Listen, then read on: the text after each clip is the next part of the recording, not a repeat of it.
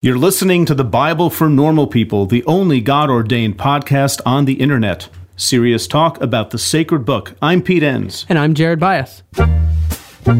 Hey folks, welcome to another episode of the Bible for Normal People, and our topic today is the Bible and women's spirituality, and our guest is Cheryl Bridges-Johns. She is the Robert E. Fisher Professor of Spiritual Renewal and Christian Formation at Pentecostal Theological Seminary, and that is in Cleveland, Tennessee. I thought that Cleveland was only in Ohio.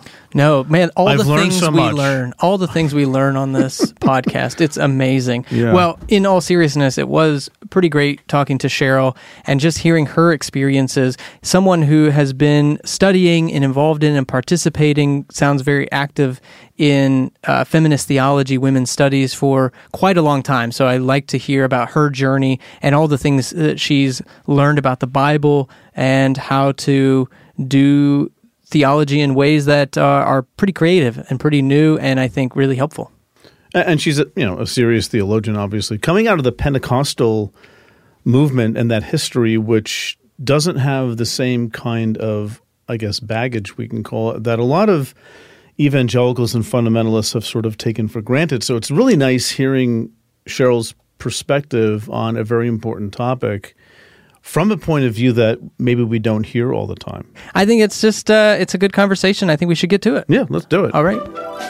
There's something about the presence of God in the cosmos. And I have a very, robust pneumatology that's related to my view of Scripture. It's related to my view of life.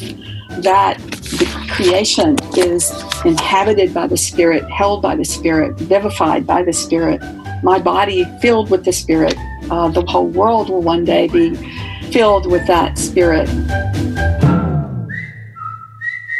Introducing Bluehost Cloud, ultra-fast WordPress hosting with 100% uptime. Want a website with unmatched power, speed, and control? Of course you do. And now you can have all three with Bluehost Cloud, the new web hosting plan from Bluehost. With 100% uptime and incredibly speedy load times, your WordPress websites will be dependable and lightning fast on a global scale. Plus, your sites can handle even the biggest traffic spikes without going down or lagging. And with Bluehost Cloud, you get 24/7 WordPress priority support, meaning you're connected to WordPress experts anytime you need them. Not to mention, you automatically get daily backups and world-class security. So, what are you waiting for? Get Bluehost Cloud today by visiting Bluehost.com. That's Bluehost.com. Well, it's that time, folks. It's time for us to talk about microdosing. Microdose gummies deliver perfect entry-level doses of THC that help you feel just the right amount of good. Microdosing can help you get into a relaxed, focused zone easier and stay there longer. It has benefits for workout recovery, sleep, anxiety relief, boosting creativity, and even pain relief. Jared, I have a really good friend of mine who saw that I was taking microdose gummies, and she said, "Can I try some?" And so I gave her some of the sativa strand, and she said it has made such a difference for her at work and just in general, just feeling more alert and more focused, and it's quite amazing. So get 30% off your first order plus free shipping today at microdose.com. Promo code NORMALPEOPLE. That's one word. It's available nationwide. That's microdose.com. Promo code NORMALPEOPLE for 30% off and free shipping. Microdose.com. Promo code NORMALPEOPLE.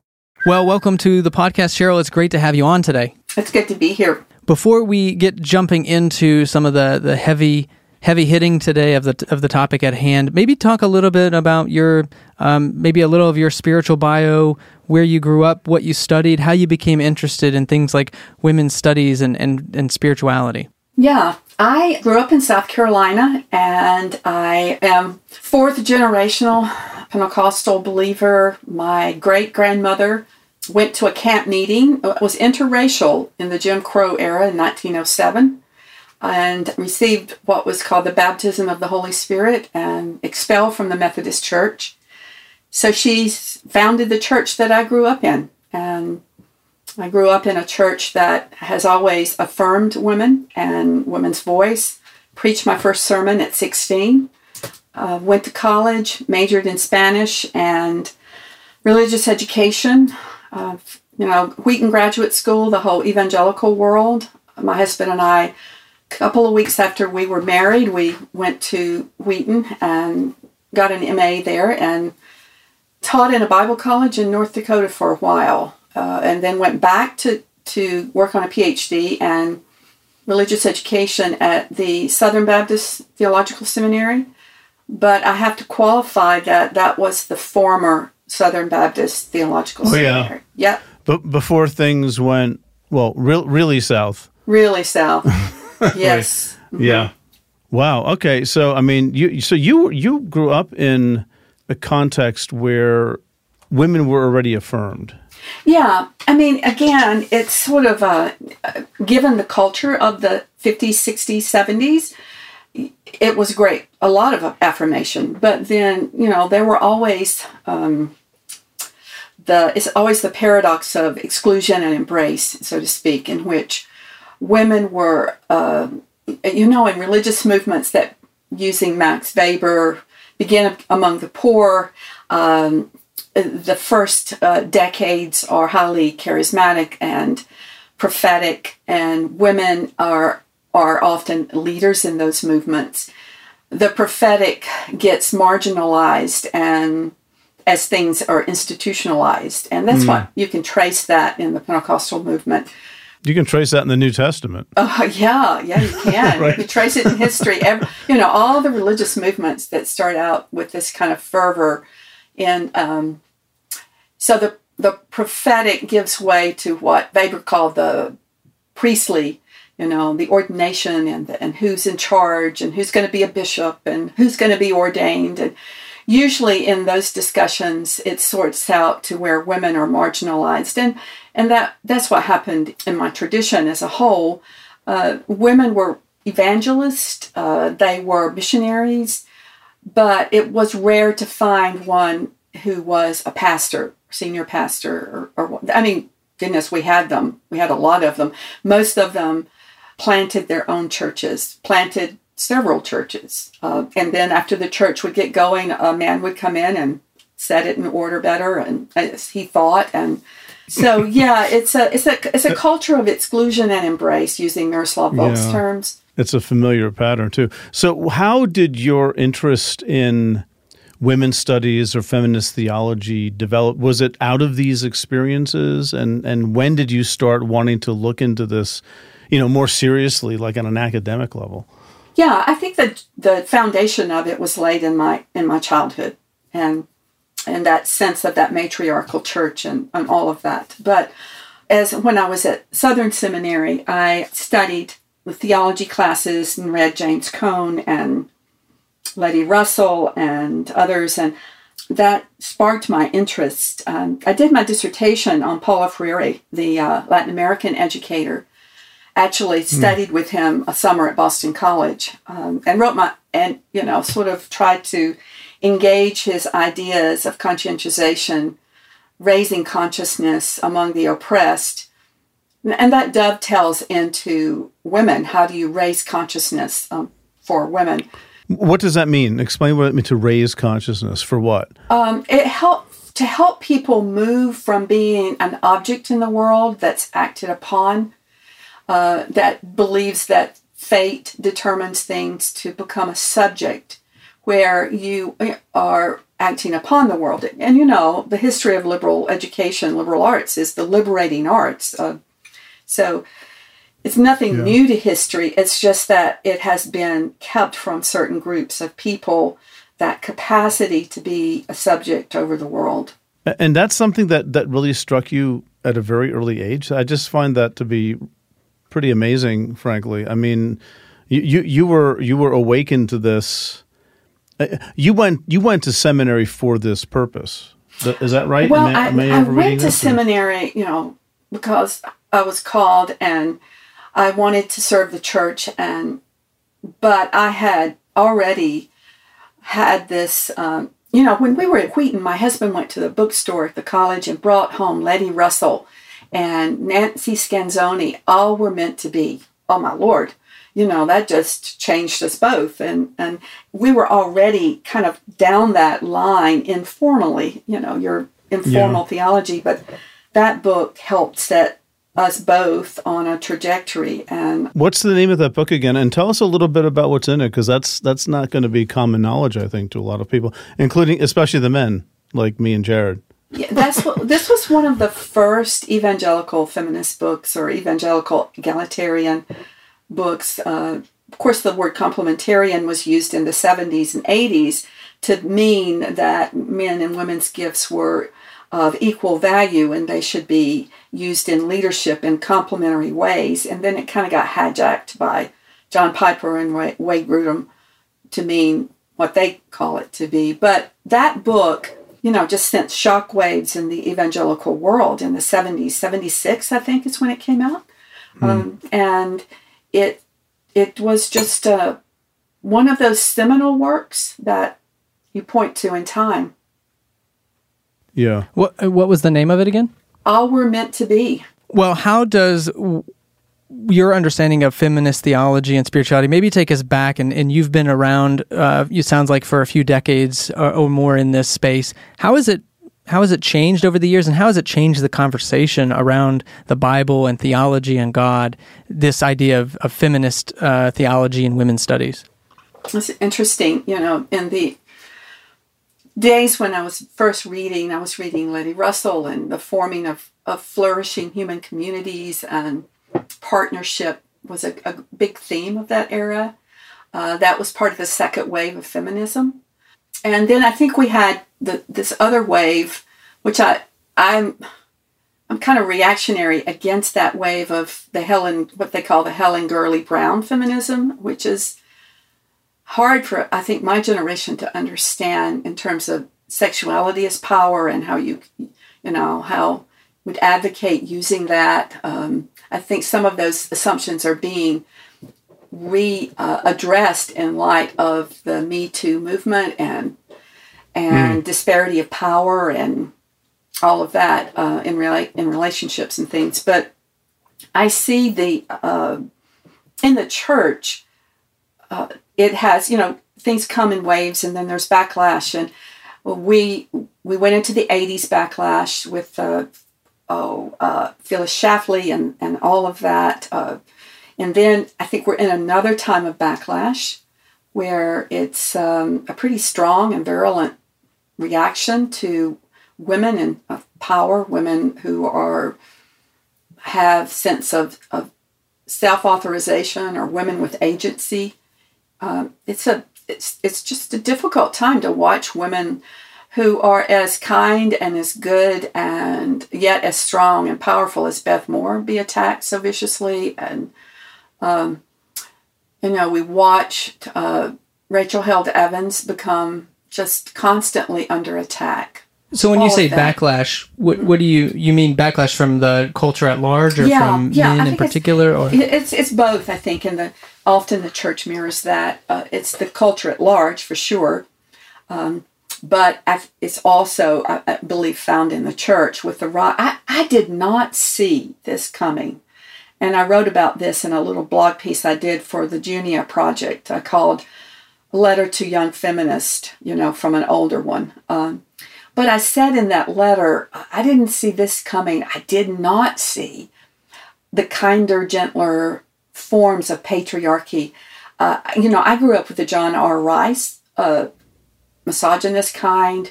Oh, yeah, John Rice? Yeah, yes. His book, Bobbed Hair, Bossy Wives, and Women Preachers, that kind of hard stuff. Okay. But now you get these kind of the beauty of complementarianism, and it's so covered and cloaked in things that make it sound what it's not. And you have this new neo-reform group. Mm-hmm. I just didn't see that coming. For some reason, just didn't. And it took me and I think a lot of my generation by surprise. Like, whoa, where did this come from? I thought we were settling things. Yeah. In some ways, I think what it sounds like is when things become less and less culturally acceptable, rather than taking kind of the substance of it, which is, maybe we need to divest power and maybe we need to be more equal-minded and egalitarian. That seems too difficult. So the easier thing to do is kind of repackage the old substantive thing in a new glossy, fancy packaging and saying, well, no, you just have to really love your spouse in better ways. So that's kind of how I think of it, as like, I think of it just growing up more in an evangelical tradition. We didn't really ever want to, don't touch the substance of what we're believing, but to be culturally relevant meant to just dress it up differently. Yeah, and hidden beneath it is all that terrible stuff that hasn't been addressed. And I liken it to growing up in the South in the separate but equal era. It didn't have the harsh brutality of the Jim Crow era, but the prejudice and the anger and all of that was still there. It just got dressed up in language of like, well, we're all equal, but we each race has their separate sphere and on and on. Well, I think we're sort of in that, like you said, it just gets dressed up a little bit and cleaned up, and it's no longer permissible to say that women are not ontologically or the same as men, that they're not in the image of God. Whereas a century ago, you could get by with that. But now you have to acknowledge, at least most people do, that women are made in the image of God. And then you have to do a lot of work to say, but, and the separate but equal is never equal. Mm-hmm. I really like that analogy, because I do sense that within the idea of the kind of new complementarianism. You mentioned like a John Piper or Wayne Grudem, where it is kind of that separate but equal. And that's what it is. Like, well, we're different, but we're equal. And then when you look at what that actually means, it starts to break down and saying, yeah, we're equal, except that you have to submit and I don't. Well, that's kind of an important difference. That's an important difference. And all this, we're equal, but we're still in a big hierarchy. That fascinates me. Yeah, that probably frustrates you too. Oh, yeah. Well, see, here's the thing. Okay, I had an online conversation with someone not long ago who kept insisting on, but the biblical view of marriage, meaning male-female relationship in marriage. And so, the Bible always comes into this. Always. And that might even be like the root of this, maybe not like what the Bible says, but how the Bible is used and how the Bible, is assumed to be understood and these kinds of things. So riff a little bit on that, Cheryl, because you've thought a lot about this. How does the Bible help you? Yeah. Well, I know how it hurts you. It can be used that way, but how does it help you? Well, I think going back to my tradition that I grew up in, we did not take a lot of these texts, women keeping silent and so forth, literal. And we did that 100 years before others did, and we were ordaining women when nobody else was, and coming out of the holiness movement of the late 1800s that began doing that in 1859. So, the argument at that time was there is a redemptive hermeneutical thread that you would read with the same thing about slavery, and that there are times in which the culture is so constraining, i.e. the culture of the Roman household, the paterfamilias household. Paul struggled trying to create the household of God in the culture of Rome. Yeah. That must have been, I sometimes see him walking the floor when he's writing these epistles. Like, what do you do with this? Galatians on one hand, and then we've got the church at Ephesus over here. And so I do think that we don't like tension. We don't like struggle. My understanding of Scripture is that it is spirit word, and that they should always be hyphenated. They're married. And that Scripture is, the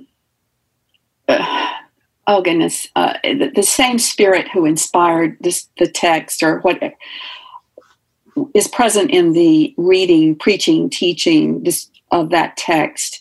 And it's a way in which the text is no longer a flat artifact, but more of more of a space, more of a thin space, or an icon or a sacrament. And in that sense, it's a portal, I believe, into the world of God. A calling is a powerful thing. It's a very strong belief that there is something bigger for you. It's about who you are and where you're going in life. You may be in college, you may be halfway through a career, but you want something different. There's a place for you at Union Presbyterian Seminary, where students are prepared for a call to ministry. At Union, you will find a diverse community. You'll find students from different denominations and professors who will listen to you and challenge you. You'll find people who help you find your own path. You'll find a school where financial realities matter. Union offers generous financial aid, and it meets you where you are with 3 different platforms for learning: residential, online, and hybrid. You'll find a world-class faculty who will invest in you, a community long after you graduate that supports you and equips you for service and for leadership. Safwat Marzouk, who has been on the podcast here on the Bible for Normal People, is a faculty at Union Presbyterian Seminary and is slated to write one of our upcoming commentaries. It's no secret, if you're a listener of the podcast, how much P and I have relied on our seminary education and how much that has shaped our view of the world and all of our work here at the Bible for Normal People. It's your call. Respond with Union Presbyterian Seminary. To learn more, go to upsem.edu or email admissions@upsem.edu. Did you know Fast Growing Trees is the biggest online nursery in the U.S. with more than 10,000 different kinds of plants and over 2 million happy customers in the U.S.? They have everything you could possibly want, like fruit trees, palm trees, evergreens, houseplants, and so much more. Whatever you're interested in, they have it for you. Find the perfect fit for your climate and space. Fast Growing Trees makes it easy to order online, and your plants are shipped directly to your door in 1 to 2 days. And along with that, their 30-day Alive and Thrive guarantee is amazing. They offer free plant consultation forever. We got our bushes in, and you can tell I don't know what I'm talking about because I just called them bushes, but we got them in last night. And Fast Growing Trees knows what they're called. Exactly. That's the whole point. It comes with this placard that tells you exactly what to do like you were in 5th grade, which is the exact instruction level that I needed. And it was very easy to follow. We loved the process. This spring, they have their best deals online, up to half off on select plants and other deals. And listeners to our show get an additional 15% off their first purchase when using the code NORMALPEOPLE at checkout. That's an additional 15% off at fastgrowingtrees.com using the code NORMALPEOPLE at checkout. Fastgrowingtrees.com, code NORMALPEOPLE. Offer is valid for a limited time. Terms and conditions may apply.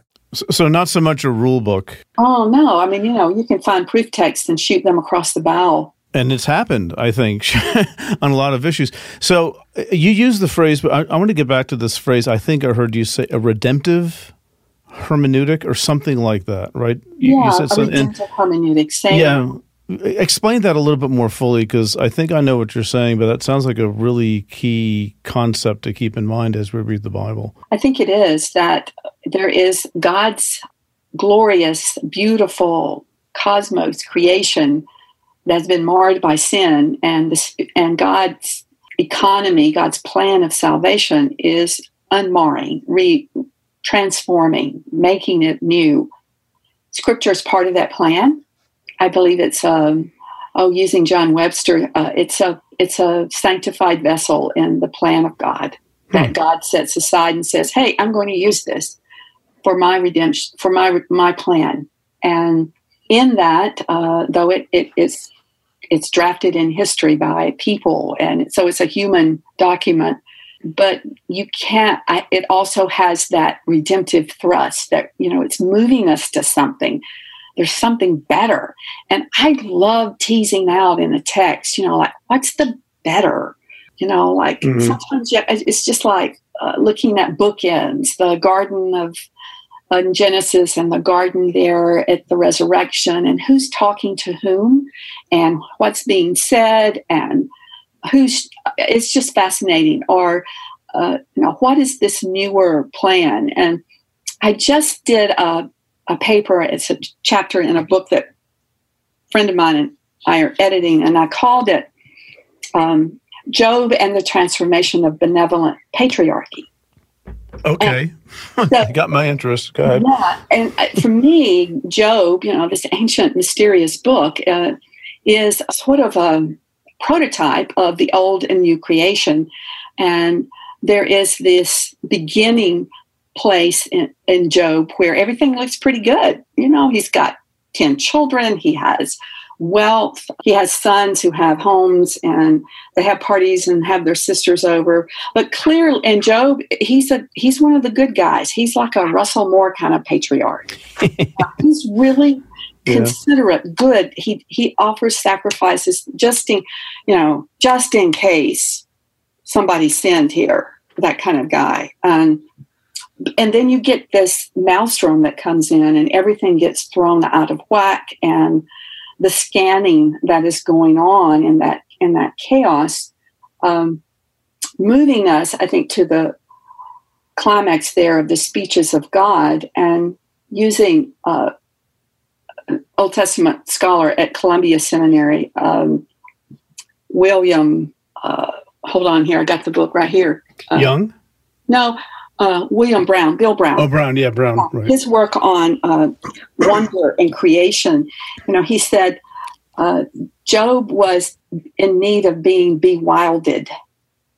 And so, God just sort of decenters Job, because if you look at chapter, 29, I think, of Job, I call it the glory of patriarchy. He just talks about how good he was, and nobody can argue with that. And so I don't think the way of taking down this benevolent patriarchy is the approach that Job's friends had, which was to condemn, you've sinned, you're bad.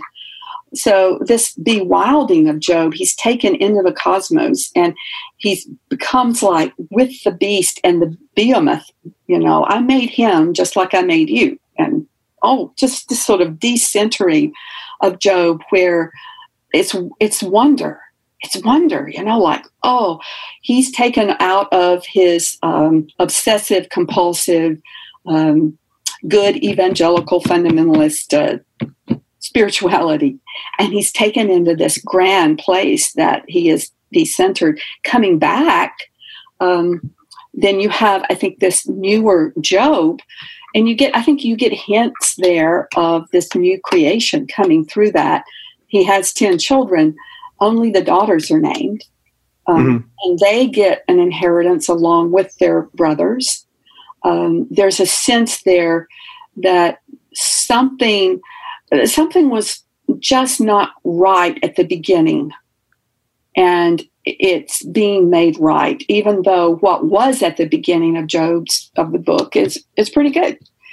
And it's moving Job out of this kind of rule-oriented, what we were just talking about, faith, into this faith of being bewildered. And I say in this chapter, he was ravaged with suffering, but he was using, I think it's John Donne's language, but he was ravished with wonder. So he goes from being ravaged and just torn apart to being just lavished on by God with wonder. And what does that do? So there's a redemptive thread, again, in Job that's just there, that it's just so wonderful to tease out. Hey everyone, my name is Skip Sorrell, and I'm part of the producers group here at the Bible for Normal People. One thing I've appreciated about this podcast is Jarrett and Pete's wry way of making biblical paradox a beautiful and God-ordained intention, leading us to a fuller life of faith rather than a confusing mess to run away from. If you've gotten something from this freak podcast, I want to take a moment to mention how you can support Pete and Jared in their work. This podcast is brought to you by supporters on the Patreon platform. For as little as $1 per month, you can be part of the group that brings this podcast to normal people everywhere. As a gift for your support, we have book studies, chat groups, and lots of videos from Pete and Jared. So check it out at patreon.com/the Bible for Normal People. If you aren't able to support the show financially, go to iTunes and rate and review the podcast. That can go a long way to help others find us. One group in particular we want to thank is our producers group, who work hard to tell Pete and Jared where they're messing up and how to do better. Thanks to Brock Beasley, Nolan Archer, Angela Smith, Denise Howard, Katie Coleman, Book Notes, A. Todd Rivetti, and Roseanne Hennessy. The Bible for Normal People couldn't happen without you. Now back to the podcast. So can I maybe summarize what you're saying in this reading of Job, which I thought is very interesting, that when the friends are sort of trying to point out Job's mistakes here, that what Job needed wasn't judgment, wasn't condemnation, because he's a good, what you call him, someone who's good in his patriarchy, and benevolent patriarch. So that condemnation isn't needed, but what's needed is a larger context, a larger sense of wonder and awe at how grand and big this is. This is bigger than you. And so rather than trying to control your little universe, maybe let go and see that there is something bigger going on than just you. So how can you maybe speak to, you talked about earlier writing a letter to younger feminists, and how do you see, I'm curious because I have some interactions like this where it feels like in our kind of outrage culture or social media, where it seems like we really do just want to shame people into new ways of thinking about feminism or equality. And what's your take on that kind of activism that's just about kind of judging, and how do we help? We're not God, but how do we instill that sense of wonderment and awe outside of just judgment and condemnation and public shaming? Wow, that's such a good question, isn't it?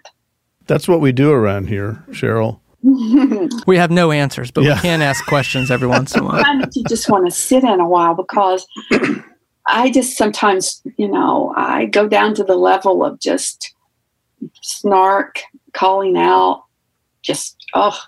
but realizing that that's just not gonna move anyone very far, at least in that makes me feel better in that sense. I do draw then on my tradition as a Pentecostal that what transforms us, and deconstruction is part of the transformation, but it is, I believe, the presence of God in a way that takes us outside of ourselves. Moses' language in Exodus 33, I just don't want to go up from here unless your presence goes with us, because how will we be known from all the other people on the face of the earth because we can have good apologetics and all kinds of cute little hermeneutical moves, and there's something about the presence, and there's something about the presence of God in the cosmos. And I have a very, robust pneumatology that's related to my view of Scripture. It's related to my view of life. That the creation is inhabited by the Spirit, held by the Spirit, vivified by the Spirit. My body filled with the Spirit. The whole world will one day be filled with that Spirit, and so that I think they have to be taken outside of that world somehow, in a way that only God can do. And the hermeneutic I use in my feminist hermeneutics is, and I use it in Job too, is that the Spirit's work in the text is the same as the Spirit's work in creation. And that is, sometimes feminist hermeneutics have the beginning place there of the hermeneutic of suspicion, which I'm all about, but I think there's a pre space there of grief, and that we don't often use the term grief in language of hermeneutics. And so I see that the Spirit is at work in the text, grieving over the brokenness, as the Spirit is at work in creation, grieving over that brokenness, and then brooding in a way that the Spirit was over the face of the waters, stirring them up, not a passive brooding, but a real fanning of it. And so the Spirit grieves, the Spirit broods and transforms. And it's just that sometimes that move between brooding and transforming is where I get impatient, because I want to get it fixed and not there. Yeah. It won't change anyone's mind these days. Right. But the thing is, on that very point, you mentioned earlier, it's like you have a robust pneumatology. The Spirit is all over the place, right? Oh yeah. And I'm one of those crazy kind, dreams. Well, I think Paul would agree with you, frankly. But the others that we're talking about, and not in a pejorative sense, but those who might need to be convinced of things, I think you're saying they don't live in that space. They might not share that robust pneumatology where, it's the Spirit's presence in creation all around us, everything we do, everything we think, in us and other people. Maybe part of the problem is how the intellect is very central in a lot of Western Christianity. And maybe all of it, sort of, not really. And it's easy to pick on evangelicals or fundamentalists, but mainline church, it's a part of sort of who we are, and letting go of that. And I'm not saying necessarily become Pentecostal, but it's contemplative, right? It's the Richard Rohrs of the world and other people like that. So, but yeah, it's hard to get people to. Well, you can't get people to do anything, but it's hard to have those kinds of serious theological discussions when you have very different starting points about just the nature of reality and how your religion works. Yeah, it's for me, it's. The rational is, it's not rational versus irrational. It's transrational too. There is irrationality. It's good to be rational, but then there's this transrational that is almost like a synergy of the mind and the spirit in a way that I believe the most creative moments in our human history can take place with that transrationality about it. And that is where things begin to change, I believe. And that's like embracing your full humanity. Oh, yeah, exactly. It's not like weird stuff. It's actually humanity at that point, and not limiting ourselves to what we can test or what we can prove, even what we can prove from verses in the Bible. Yeah. Right. So I really like what you said before about Paul, like walking around the room trying to figure out how to explain what a family structure might look like in the Greco-Roman world where you have a certain hierarchy. And, maybe even like rubbing his temples and muttering to himself as he walks on, because it's hard. And I think, again, I want to get back to that just because I think I talk to people a lot who struggle with this. I think it's very important to, as obvious as it sounds, look at somebody like Paul who has a lot to say about women, and to try to look at that in the context of what Paul's world was like and how he's trying to bring some redemptive influence to that, and to say, okay, what does the gospel look like here? And Paul's answer may not be our answer today.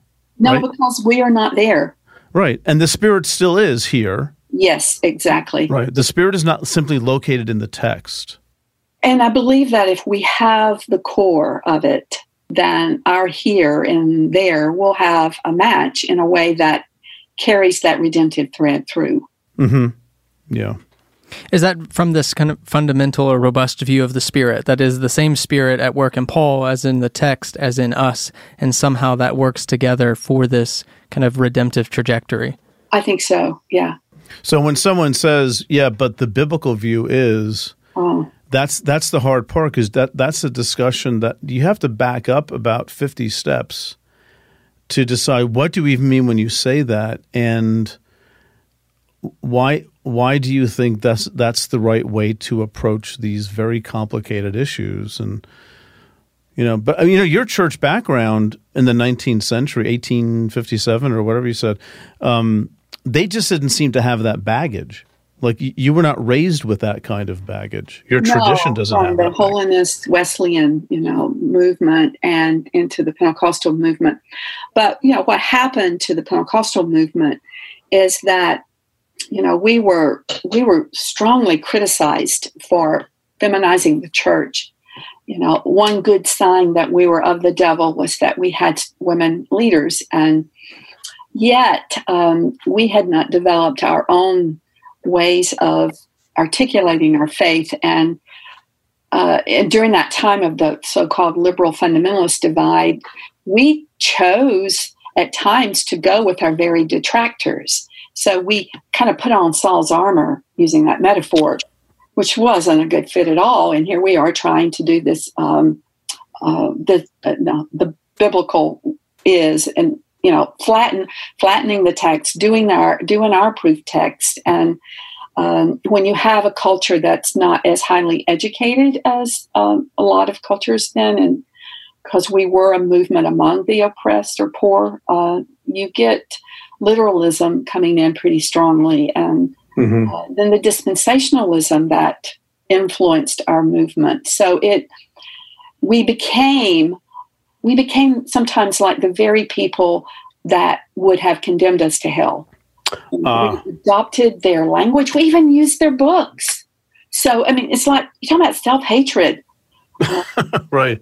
Well, that's sort of like what you said before. I'm seeing a connection between what you said with the movement from prophetic to priestly to institutionalizing, because, the prophetic is all about what's next. Let's explore. The world's a great place. God is doing something amazing. Come explore it. But at some point, people say, we need some rules here. And we got to make this all work together. We can't let this get out of hand. The second generation isn't going to get it. And that's, I don't know. How do you get over that? It's hard, because I think that generation creates its own people who react against it. And then they just kind of go off on some kind of trajectory that's not even in the neighborhood. Mm-hmm. Or you have the enforcers who continue, to go along with that. So it's kind of hard to get out of that second movement. One of the things about the seminary where I teach is, and why I've stayed there for 32 years, is that when a group of us, the seminary started in the late 70s, and a group of us came around 1984 to 1986. And we had degrees from various places, but we were, it's almost like we were being gathered. We didn't necessarily see it as something. It was like a gathering of scholars who had the same questions. We were young, we were in our 30s, and we were disillusioned with how our movement had lost some of its core beliefs, anti-war, anti-violence, women, pro-women, and other things. And we read Walter Brueggemann's Prophetic Imagination, and we saw that we could help uplift what we call the primal faith of a movement, reactivate that, bring that back in without having to deconstruct everything in a way that would just be unhealthy. Mm-hmm. And so I have enjoyed that task with my colleagues through the decades of working out what that would mean. Okay, if it's not evangelical hermeneutics, what does it look like? And it may be more like the Orthodox over here, and more like the Roman Catholics over there, and this and that. So it's fascinating to see how our conversations have evolved through the years. And it's easy to have those conversations. It's actually joyful and life-giving to have those conversations without the enforcers. Yeah. Because they want you to stop that. Again, that sounds very either or, us against them kind of stuff. But just as sort of like just a general descriptor, the enforcer types, they exist. And they run institutions sometimes, but and I'll just quote Karl Marx here about this too. Okay, while we're at it, sure. I've warned my colleagues, and we've had some tension about this, so they know that I'm saying this. But that the revolution that you are part of, that first generation, this cadre of scholars, or you're building a nation, you're building a seminary or a church, the revolution that you're working on is so easy to harden into ideology, and then it's because there's power in that too, and then the next generation might look different than you, and you don't like that. So it's so easy, if you look throughout history, of the revolutionaries to become the enforcers, and then it shuts down the work of the Spirit and the era that you're in. And that's, I mean, you talked about Bergman and the prophetic imagination. That's the story of the monarchy, in a sense, in the Hebrew Bible. It's an old problem, and it just keeps going. Well, and I have just this question as we wrap up our time here. Is what's the antidote to that? What have you found that keeps you in this revolution mode or in this prophetic mode that doesn't allow you to settle and become part of the establishment or the institution that starts to set up boundaries and starts to enforce rules? And what are some practices or ways of thinking, maybe just really practically for our listeners, that's kept you from settling into that mode of being? That's a very good question. I believe that in my own life, it has been to always be open to the other. And a lot of my work has been ecumenical work, World Council.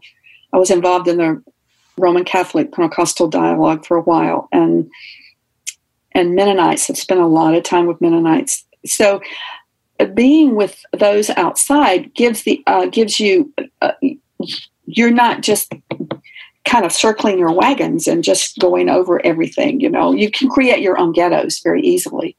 But on the other hand, having a deep appreciation for your own tradition, and the worst ecumenist is the person who hates their own people, who so easily throws them under the bus and are shame-based, and that you believe that the outside reading is the best reading, and you're always looking for the outside affirmation. So that kind of tension of having your own inside reading. And there's an article that Brueggemann did years ago on the legitimacy of a sectarian hermeneutic, and based upon the Syrians who came to the wall, and the people behind the wall said, "Speak to us in your language. We know it." In other words, behind the wall you can have your own language, and then outside the wall, learn the language of others. And that's a good, healthy tension.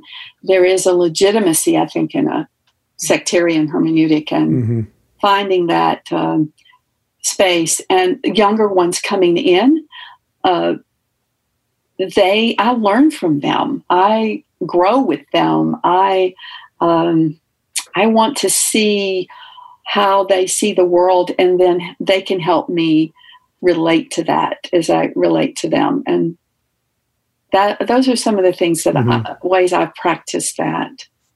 At the podcast, we feel the same way about learning from our guests and all that, and from feedback and comments. So I think that's a very important thing to sort of leave with us here. So listen, Cheryl, we have come to the end of our time. So that was fun. Wasn't it though? I mean, this goes so quickly. But okay, people are going to want to find you. So what's your home address and your social security number, and what else do we need? I was going to say not in a creepy way, but that's definitely in a creepy way. But like on social media, are you, Twitter, Facebook, that kind of thing? I'm on Twitter. Okay. And I'm not on Facebook really because, after the election and all, it just got a little difficult for me. In my tradition, I think there was one day I had been called having a Jezebel spirit 2 or 3 times before noon. So I just went off of Facebook. That was too much for me. Yeah, I get it. Yeah. So you're on Twitter. What's your handle on Twitter? Yeah, it's... I always have to find mine too. I don't know what mine is, but... Yeah, I know. They'll find it. Jonathan Martin helped me set it up. Okay. Preached for him years ago, and he worked that out for me. It is CB with the underslash. Yeah. Underline, CB underline Johns. Okay, good. Okay, so we can find you there. And any books or other projects you're working on at the present time that people can be on the lookout for? Yeah, I hopefully in March will have this manuscript out, this book through Brazos Press, 7 Transforming Gifts of Menopause, Unexpected Spiritual Journey. It's an intersection of women's studies, spirituality, and developmental psychology. Oh, wow. And feminist theology. It's kind of, I don't think there's another book out there, at least that's what people are telling me who've written about it, right. that brings all these together. I kind of look at it like Richard Rohr's Falling Upward for Women. Right. Yeah. Okay. Yeah, that's awesome. Anything else?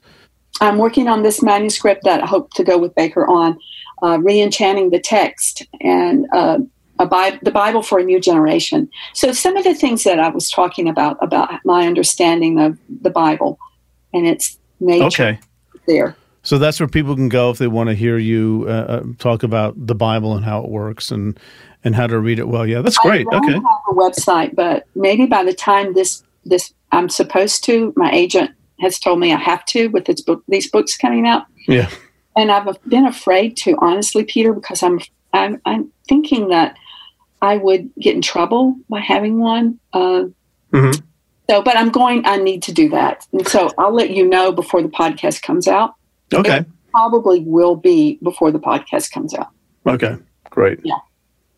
All right. Well, listen, Cheryl, thank you so much for being with us. We had a great time and learned a lot, and I think a lot of people are going to really enjoy and gravitate to what you had to say. I've had a delightful conversation with you guys. Thank you so much, Jerry. Sure. Let's do it again. All right. Let's do it again. See ya. Bye-bye.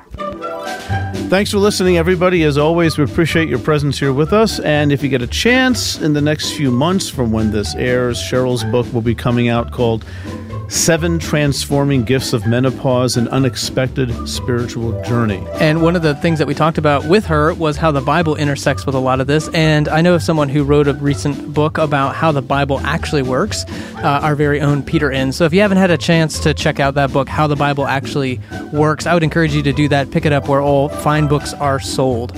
Thanks, and we'll talk to you next time.